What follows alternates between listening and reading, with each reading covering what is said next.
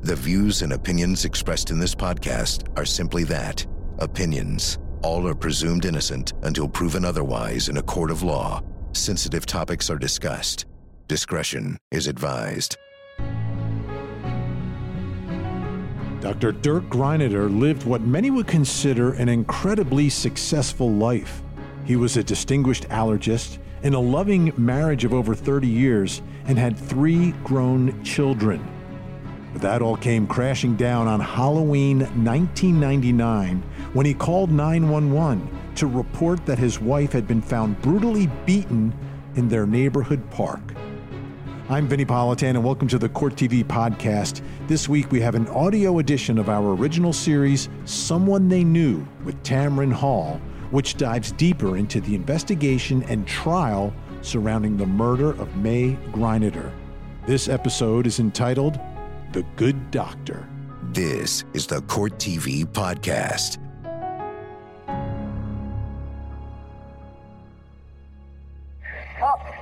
I'm at the custody.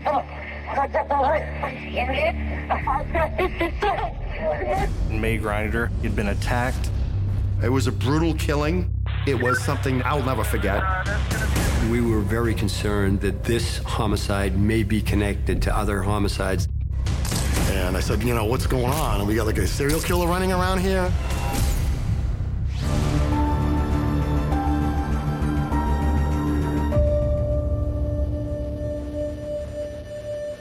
Early on Halloween morning 1999, police responded to a 911 call at Morris's Pond Recreation Area in Wellesley, Massachusetts, a wealthy suburb of Boston.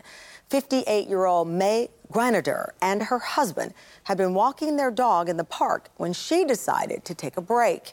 Her husband continued on, and when he returned, he says he found her brutally beaten and stabbed to death. This was the 3rd murder in the area over the last year, and some in the community began to fear the worst. Wellesley is one of the most affluent towns in the country. Most of its residents are college educated. There's a lot of influential people across the captains of industry that live there. Unbelievable schools. You're about 15, 20 minutes out of Boston, straight down the Mass Pike. It's a very attractive place to live. We had our share of crime, mostly property crimes. People from the area, particularly like Boston, would want to come to Wellesley to do house breaks or commercial breaks.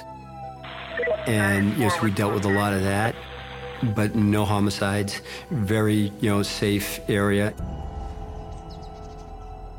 Dirk Greinader was the husband of May Greinader. They had 3 children.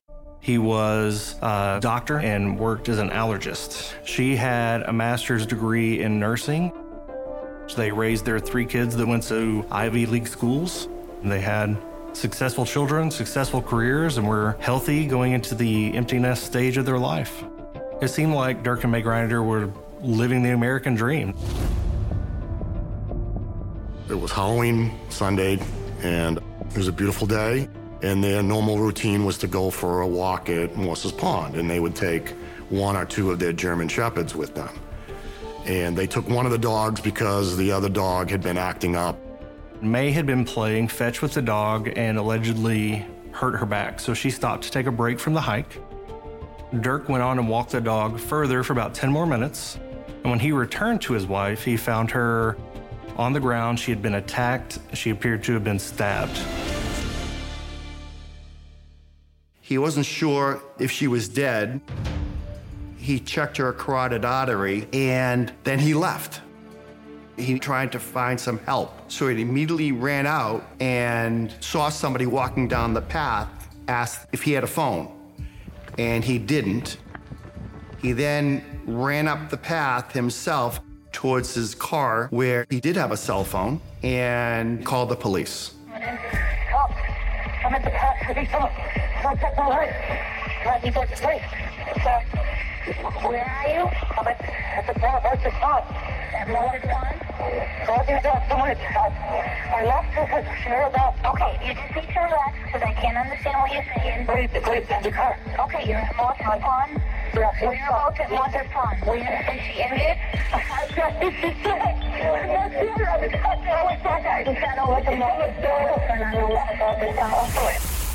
My pager was going off. It was a 911 call after the number. I called back, and the sergeant at the scene explained to me that they had a death that clearly looked like a homicide. And they were there, and they were speaking with the husband. We were very concerned that this homicide may be connected to other homicides that had happened in Norfolk County. Within the last year, previous to May's murder, there were 2 other murders of elderly individuals in parks. Irene Kennedy, who had been killed in Walpole, not only was she killed, but she was also essentially sexually assaulted at the same time. Her clothes were cut off. And when you looked at May's attack, it looked very similar because her pants had been cut and pulled down. May had been struck twice, a glancing blow on the back of the head and another blow with some sort of blunt object. She was lying on her back. There was knife wounds to her chest area, and her neck had what appeared to be 2 gaping wounds from the left side to the right side. It was a brutal killing, and it was something I'll never forget. And it's just an awful way for a human being to die. Dirk made several odd statements. When police arrived on the scene, his first 2 questions were, "Is my wife dead? And am I under arrest?" He had checked her pulse. He's a doctor. He should know that she had passed away. Investigators would say that they could tell she was dead from a distance just based on the attack and a lack of breathing. I spoke to Dirk Greineder within minutes after arriving at the scene, and he had said that he and his wife had left their house, like they normally do on a Saturday and Sunday, to take their dog for a walk. And he mentioned that he usually walks with both his dogs, but his other dog, Wolfie, wasn't doing very well, and he only had 1 dog with him. And so it just kind of hit me strange that he's talking a lot about his dogs. I did ask him what time he got there, and he went into telling me about daylight savings time and how he changed his clocks, and obviously had nothing to do with May Greineder. I've never been in a position where he is in, finding his wife dead. It seems like Dirk was really trying to get ahead of the investigation. Dirk offered up the fact that his DNA may have been present on May's body because that morning they both had nosebleeds at the same time and used the same towel. He also noted that she had given him a back rub, so his DNA may be under her fingernails. As events started to unfold, it became clearer and clearer. The stories that he was telling different officers that were there at the scene just didn't line up. It was a different story with everybody that he talked to. Speaking to the investigators there, they had spoken to the witnesses, and they told me a different story than what Dirk told me. The witnesses said that Dirk comes out of the wooded area where May was found, doesn't go straight up towards where his car is, walks around the cul-de-sac, kind of in the shadows of the trees, walks down the access path, and then emerges just a few seconds later. We questioned him about it. He said, "Oh, I saw something." "Well, what did you see?" "I think I saw a shadow go down there, and I wanted to see if they had a cell phone." So that was really odd. It seems like Dirk was aware of what police would be looking for and that he anticipated the questions and their techniques in trying to find out who attacked May. Also, his appearance just didn't make sense. He's got this yellow windbreaker on. He's got, what appears to be blood, all over the place, but there's no blood at all on his hands.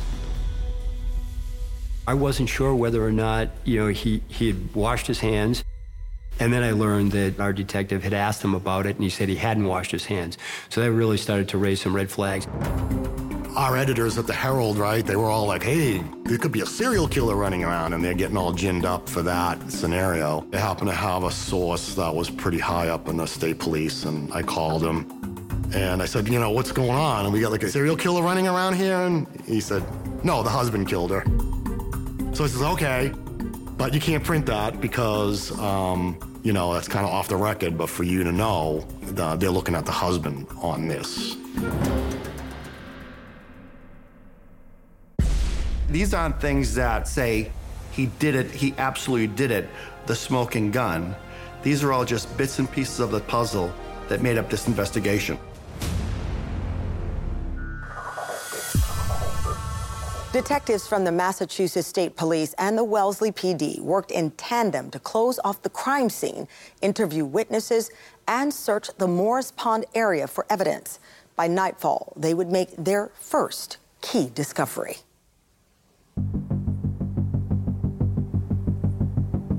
We brought a canine in that evening. Canine was actually able to track right from the scene where May was across the same route that Dirk took, and then down that little maintenance road. And on that maintenance road, there were some leaves and some other things, but the dog hit on it. We didn't even know there was a storm drain there. It wasn't until we started to clear the leaves out, found the storm drain, and then lifted the drain up and looked inside. There was the right-hand glove, there was the knife, and there was a 2-pound Estwing drilling hammer in there. I could clearly see they all had blood on them. They found the left glove in the storm drain near Dirk's vehicle. The left-hand glove that we found was literally a half a mile from where May was killed. So that killer would have had to go down the maintenance road path, get rid of the knife, the hammer, and the right-hand glove, then walk exactly where Dirk walked all the way back to the car, and then dispose of that left-hand glove in the storm drain right beside his car. We jumped to the search warrant pretty quickly.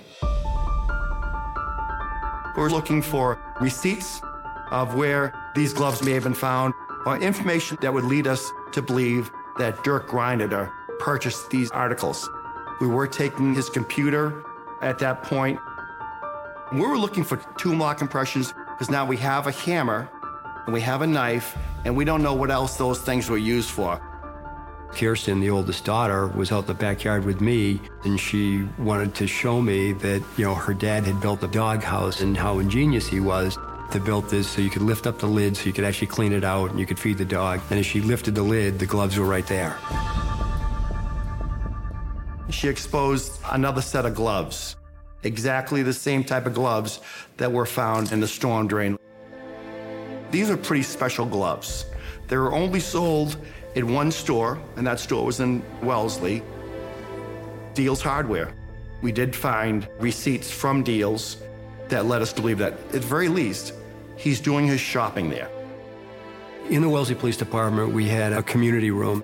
We actually put probably somewhere around 15 or 20 officers in there, and we got a pallet of receipts from Deals. We were looking for any receipts that dealt with the gloves, the hammer, or if there was a knife receipt in there. They found a receipt from Deals where somebody paid cash for the 2-pound Estwing drilling hammer. And we'd recovered a receipt from Dirk Greineder's workbench for nails that were purchased. We said, okay, well, the hammer was purchased there and the nails were purchased there. It wasn't until we really looked at them that we realized it was the exact same day, 3 minutes later, from when the nails were purchased to when that hammer was purchased. So again, you talk about the killer would have had to have followed him to the storm drain, would have had to have followed him to his car and stuffed the glove right beside his car.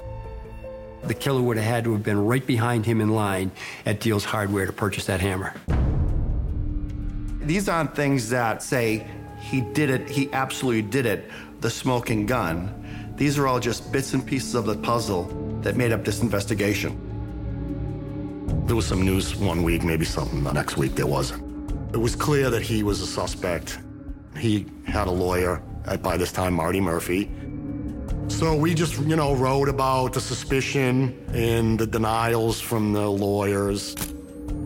There wasn't really any news with it, but you kept digging at it. What was really difficult for me was, as the investigation started to move on, everybody wanted, the inside information on what was happening. And we're in no position to provide confidential information from an investigatory standpoint. We couldn't talk about it.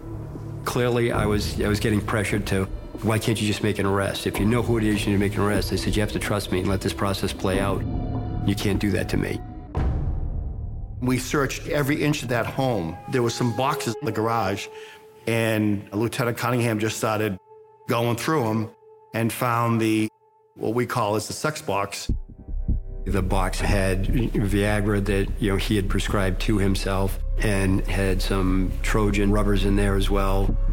He had told me that he didn't have sexual relationship with his wife. He had gone beyond that. We found through his many credit cards, he had a pseudonym. He had another name that he was going under, Thomas Young. He had a double life. It didn't mean that he killed May because of this. But as a detective, I want to know who, what, when, where, and why. We established a grand jury right away. They found loads and loads of pornography. They found phone records from Dirk calling sex phone numbers.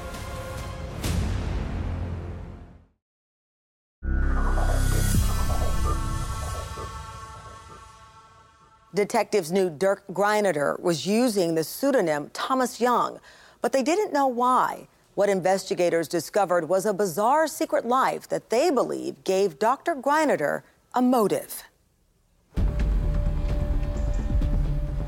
Once we started to pull telephone records and credit card records, we started to really dig into them. We started to see there was this whole second persona from Dirk Greinader. That week before the murder, there was a lot going on. Like, he's in New Jersey at a medical conference, and he's got hookers coming to the room, and he joined a adult dating service, and he was joining these internet porn sites. So, like, this activity was, like, really ramping up. He had marked out in his calendar Hilton, and we found that credit card and the receipts for the room at this Hilton, and we were able to find that he had done this numerous times. We eventually found the escort that he was using. They found loads and loads of pornography. They found phone records from Dirk calling sex phone numbers of him communicating with escort services. Clearly he was seeing, prostitutes. It wasn't until we had a conversation with somebody else who had actually called and said when they heard about this Thomas Young alias, said, well, Thomas Young actually used to be his roommate in college. We had DNA throughout this whole process, and this is kind of early on in DNA process, probably within the first 5 years, and we had lots of information. We had those gloves. On those gloves were May's DNA, was Dirk's DNA, and there was DNA of a third person, but there was DNA from Dirk on the blood on the gloves, and there was no blood on his hands. So if you're putting together a puzzle and you have 2 clean hands and 2 bloody gloves with the DNA on them, that kind of completes the puzzle to me. And then the fiber that was found on his fingernail was the fiber from one of the gloves that was used by the murderer. I honestly thought from the beginning of this, once we started to build the wall and we started to see the pieces starting to fall into place, that Dirk really felt like, these stupid local small town police, they'll never figure this out, right? I'm the world-renowned allergist. I'm smarter than they are, and they're never going to put these pieces together. It took a while, and Dirk was out. He was practicing. He had made at least one trip abroad during that time. We felt that the public was not in danger. He had done what he wanted to do. Maybe he thought he was getting away with it. I don't know. It was painstakingly long, but it was thorough. The grand jury was very, very thorough. They came back with an indictment. The day of the indictment was probably one of the most unbelievable press conferences I've ever seen. He called a number that he used to contact a woman that he did previously meet with and pay for sex with. The DA basically laid out all the evidence that they had. He talked about his secret double life with hookers and swingers and phone sex, and he talked about some of the evidence that they found at the pond and some of the other details that the investigators had tried to get him not to disclose. For us, it was fantastic. It was like jaw-dropping, because that's when the whole secret double life first came out. I can recall at that time, in terms of Mrs. Greinader, that there were a lot of theories that she did find out. And as a result, he went into panic and then killed her. He clearly took a hit from a reputation standpoint in the community when that all started to come out. But what was really interesting was the community was still split. People would see me and say, hey, Chief, you're railroading this, poor doctor, because I've been taking my kids to him, for the last, 10 years, a wonderful man. He may have had, affairs and even kind of, bizarre affairs, but there's no way that we can believe that this person would be guilty of killing his wife. Dr. Dirk Greinader, 59, renowned allergist, arraigned this morning for murdering his wife as their 3 children looked on. Sir, to this indictment of murder, how do you wish to plead? Not guilty or guilty? Not guilty. We are absolutely convinced that this was some violent or deranged person. Quite honestly, there is only one fact that we are completely certain of, that it was not my father. Commonwealth calls Dirk Greinader. We had been asking throughout the course of the trial, hey, Marty, are you going to put Dirk on the stand? And we had no foreknowledge that he was going to do it. And then all of a sudden, he called Dirk to the stand. The trial of Dr. Dirk Greinader attracted major news outlets across the country. With the continued support of his 3 children, the doctor maintained his innocence. His attorney, Martin Murphy, would argue that even if the allegations of a secret sex life were true, that doesn't make Greinader a murderer. The question was, would the jury buy it? The first day of trial, we show up, and Core TV's there, and they've got this huge tent set up on the lawn because they had like an outdoor studio there. You got the whole street lined with the TV trucks. There's all kinds of media there. It was like the circus came to town. Indictment number 108588, Commonwealth versus Dirk Greinader. At this juncture, I'm going to turn the case over to the attorney for the Commonwealth for his opening statement. Thank you, Your Honor. She dead? Am I going to be arrested? 30 to 40 minutes after this defendant called the Wellesley police to say that his wife had been attacked, and those are his words. This physician, you'll hear how May Greinader appeared in that pathway when he asked that question. Paul Fitzpatrick will tell you, 7 months away from retirement, a lifelong uniformed patrol officer from 20 feet away, he saw May Greinader had not an ounce of life in her. White as a sheet. Ladies and gentlemen, the physical evidence of this case will show you what happened, where it happened, and who did it. The location of the evidence, the testing on the evidence, the actions and words of this defendant, ladies and gentlemen, I suggest to you will leave you with no doubt whatsoever. This defendant, on October 31st, struck his wife of 30 years in the back of the head with a 2-pound drilling hammer, and then cut her throat, and tried desperately to get rid of those items, and couldn't. The prosecution strategy was to build a wall of evidence. They didn't have a smoking gun. They had the blood spatter evidence, they had, the murder weapons, they had the DNA evidence. They felt that they had enough to convict him. His name is Dirk Greinader. The evidence will show that he is 60 years old. He was the husband of the victim in this case, May Greinader. The evidence will show that he and May were the father of 3 children. The evidence will show that Dirk Greinader was a doctor, a specialist in treating allergy and asthma, and a PhD in pharmacology.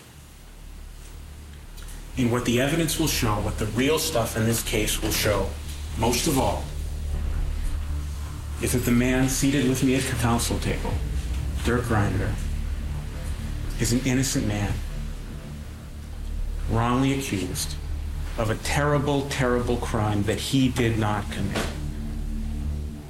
What the evidence will show is that the state cannot meet its burden of proving beyond a reasonable doubt that he was May Greiner's killer. The defense strategy was to play up the fact that this is this world-renowned allergist, family man. His 3 children supported him throughout the case. There's no way that Dirk could kill May. Good morning. Could you introduce yourself to the members of the jury, please, by telling them your name, spelling your first name and last name? My name is Kirsten Greinider. I wonder whether you could tell us something about what it was like to grow up in your family. Tell us about your parents' relationship with each other and with you and your brothers and sisters when you were children. I truly had a wonderful childhood. It's really been as I've gotten older that I've realized how blessed I was. I had 2 parents, and continue to have parents who loved me. The children of Dirk and May, who were clearly behind their father, physically behind their father during this whole trial. And the jury took note of that. They knew that they were with their father, and they were all well-educated, and they made a decision that their father couldn't have done this. That was strong for them. Dr. Greinider, could you tell the jurors, in November, in the weeks after your mother's death, what was your knowledge as to any marital infidelity amongst your parents? I was not aware of any. What did you state to the investigators? At that time, I said that the possibility of any extramarital affair between my parents was completely out of the question. It was only subsequent to the indictment of your father that you learned the details of that information. Is that correct? Yes. And after, in fact, that indictment occurred, the following day, you talked to your father on the telephone. Is that correct? I'm sure I did. Doctor, you then asked your father if your mother knew. Isn't that correct? I actually remember that, and I remember him not answering me because he said... Your father told you, I think so, didn't he? At this point, I recall never knowing exactly the answer to that question. I don't know, so... Do you recall telling other people present that your father said, I think so, in response to your question as to whether or not your mother knew? I don't recall it. Thank you, Doctor. Sure.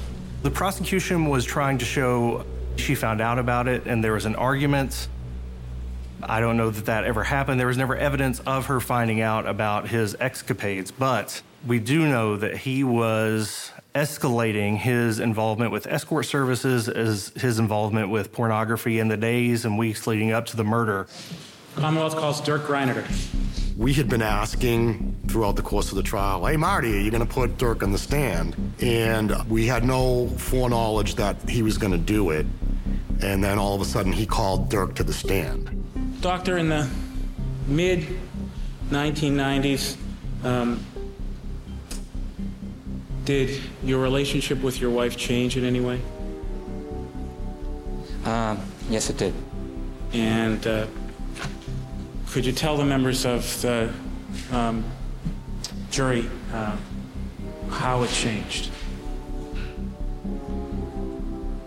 Around that time, she seemed to progressively lose interest in sex and subsequently also apparently developed some discomfort and pain, which led to our stopping having sexual relations sometime in mid-1990.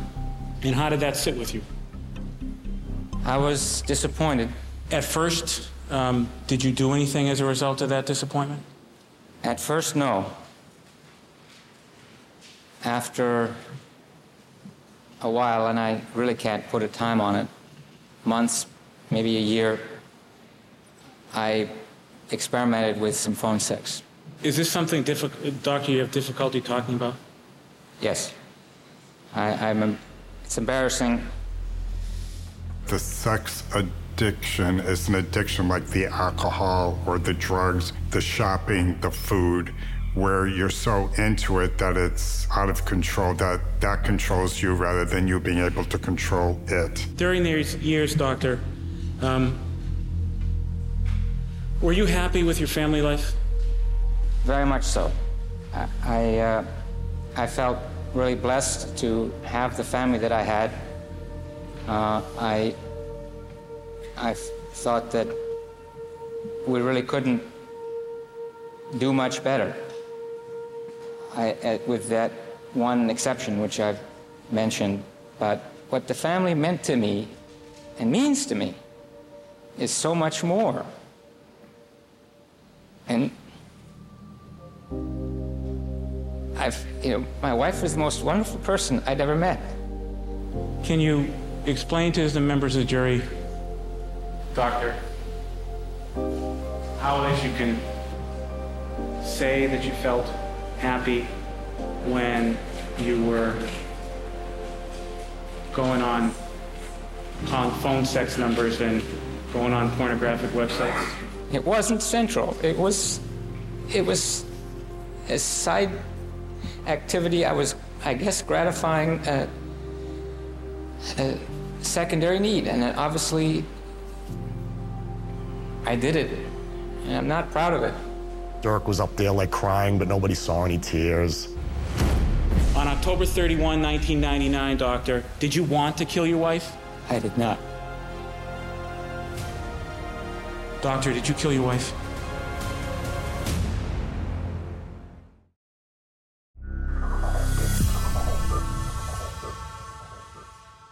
Choosing to testify gave Dr. Dirk Greinader a chance to explain his complex relationship with May and why he sought sex outside of his marriage. However, it would also allow the state to cross-examine him, and prosecutor Rick Grundy was ready to attack.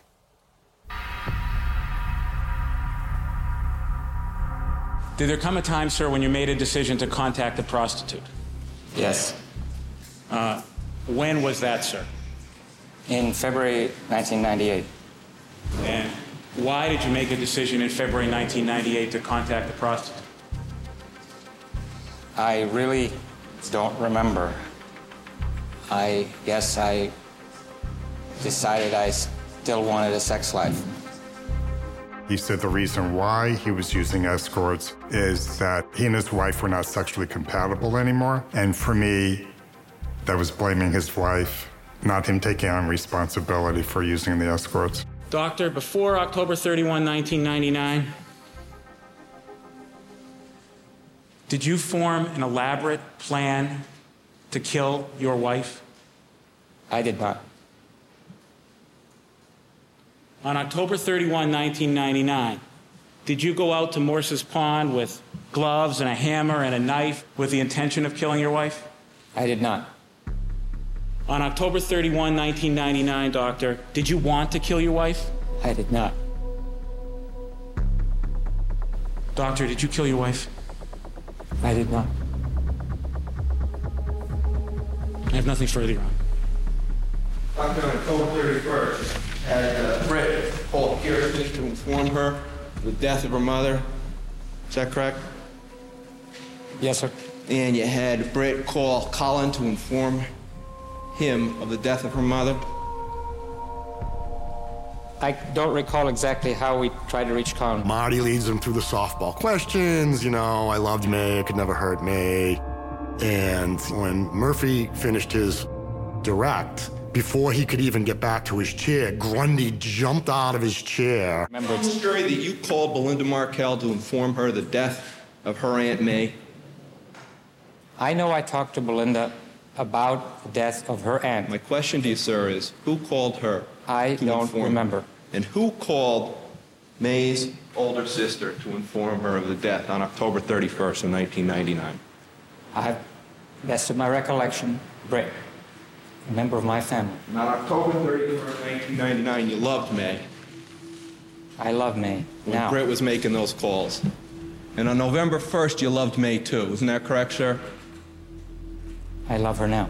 And you called who on November 1st? I called Miss Dulio. Thank you. To cancel. Take a lunch break, Your Honor. With Dirk's first phone call after the murder of his wife to an escort service just speaks to the power of addiction. Sir, you indicated that you met with a prostitute in February of 1998. Is that correct? That's correct. And her first name was Elizabeth, wasn't it? It was. And she asked you if you're married, didn't she, sir? She did. And you told her, I'm separated. I've been separated for a long time. I did tell her that I was separated, and I might have used the word divorce, but it was because I was so embarrassed that I should need to use a prostitute while I was married, standing there with my wedding ring. And then you went back to Elizabeth to have sex with her again, despite her embarrassment. Took your ring off, and you made a point of saying to her, look, I don't have my wedding ring on anymore, didn't you, sir? I did. And, sir, you got over that embarrassment, didn't you, sir? Over time. I absolutely thought that all the sexual activity that he was involved with went directly to motive, because in some of those conversations with some of the prostitutes, they talked about him talking about being free in the future. Don't know anything about this glove that was some less than 40 feet from your van that day? No, I do not. You don't know anything about this glove from that storm drain where you walked down after no one? I do not. Tell me why we don't see any blood on your hands. I don't know.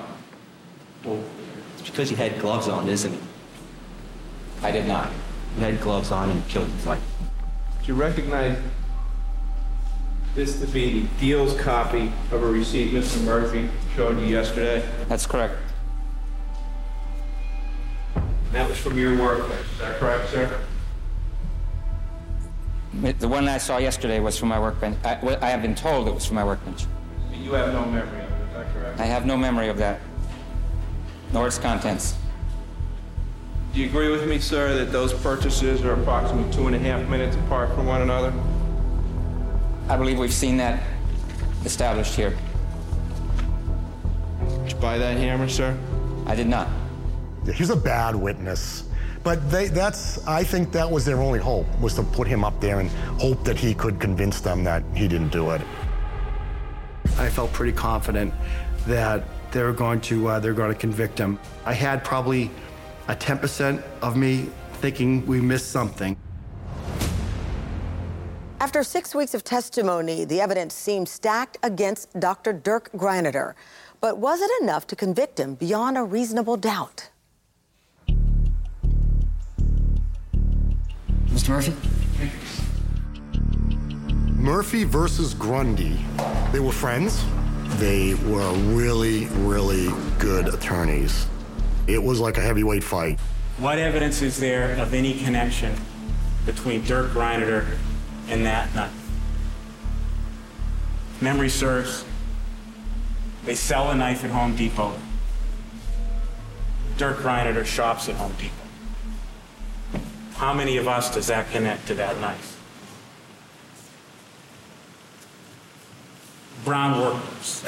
Well, they certainly have proved that Dirk Greinader owned a similar pair of brown work gloves. They sell those brown work gloves at Deals.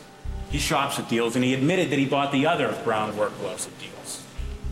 But he's not the only person who's ever bought brown work gloves at Deals. Something on the order of 50 pairs in 1999. And what about the hammer? There's no evidence that he went back 2 minutes later and bought that hammer. And there's no evidence that that's the hammer that was found in the storm drain. Holes, gaps, connecting dots. It's not your job. That's guesswork, and that's speculation. What's needed to bring back a guilty verdict in this case, members of the jury, is proof. And in terms of Dirk Greinader's connection to the articles at the crime scene, there's no proof. Ladies and gentlemen, I suggest to you that the defendant's greatest offense here just don't want to believe that an upstanding physician, a good standing in his profession, loved by his children, could commit such a crime. But I'd ask you to do something, ladies and gentlemen. I'd ask you to close your eyes and put in your mind who you think a killer is, what he should look like, how he should appear, how he should come across, and apply the exact same facts to that image that have been brought before you in this case. That if that image in your head, with those facts applied, is guilty, and so is the defendant. I felt pretty confident that they're going to convict him. I had probably a 10% of me thinking we missed something. We didn't push hard enough on one area or the other.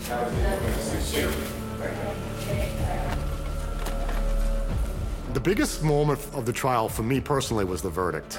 It was so dramatic. I have told people that I will never forget for the rest of my life that moment. The tension. We're all sitting there like, what's it gonna be? What's it gonna be?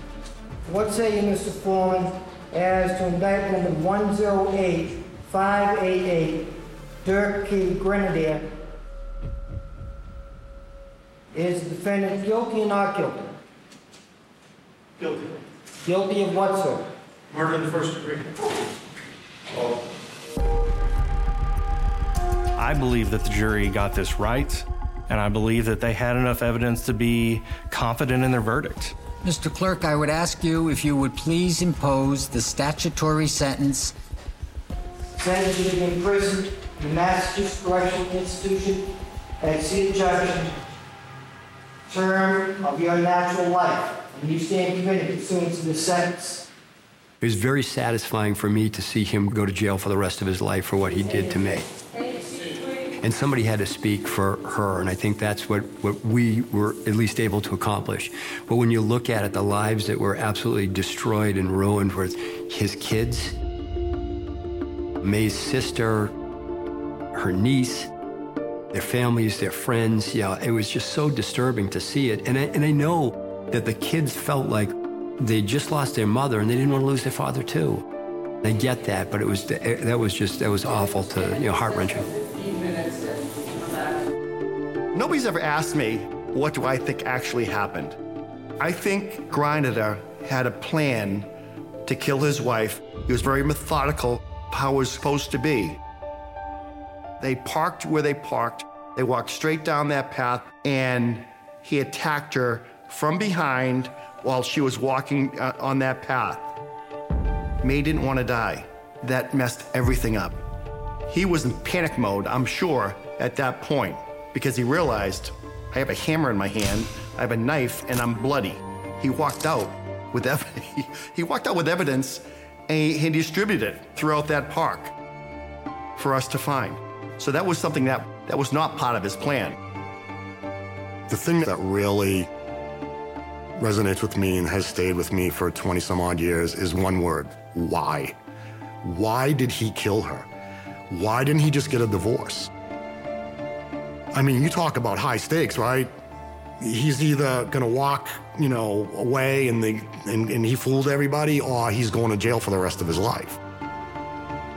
To me, I'd rather go through a divorce than, risk going to jail for the rest of my life. Dirk was a great doctor, but he was a terrible murderer.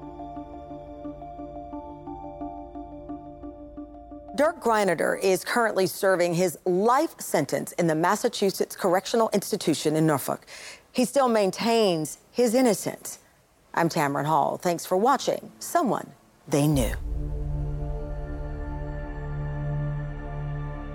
There you have it, another audio edition of the Court TV original series, Someone They Knew with Tamron Hall. If you want to see more of our original series, they are available to stream for free on our website. Just check the show notes for a link. And you can see me on my show, Closing Arguments, where we dive deeper into the biggest current true crime stories every weeknight at 8 p.m. Eastern. Thank you so much for downloading. And as always, please don't forget to hug the kids. This podcast is a production of Court TV. Go to CourtTV.com for more content, trials on demand, and to find out how to watch Court TV in your area.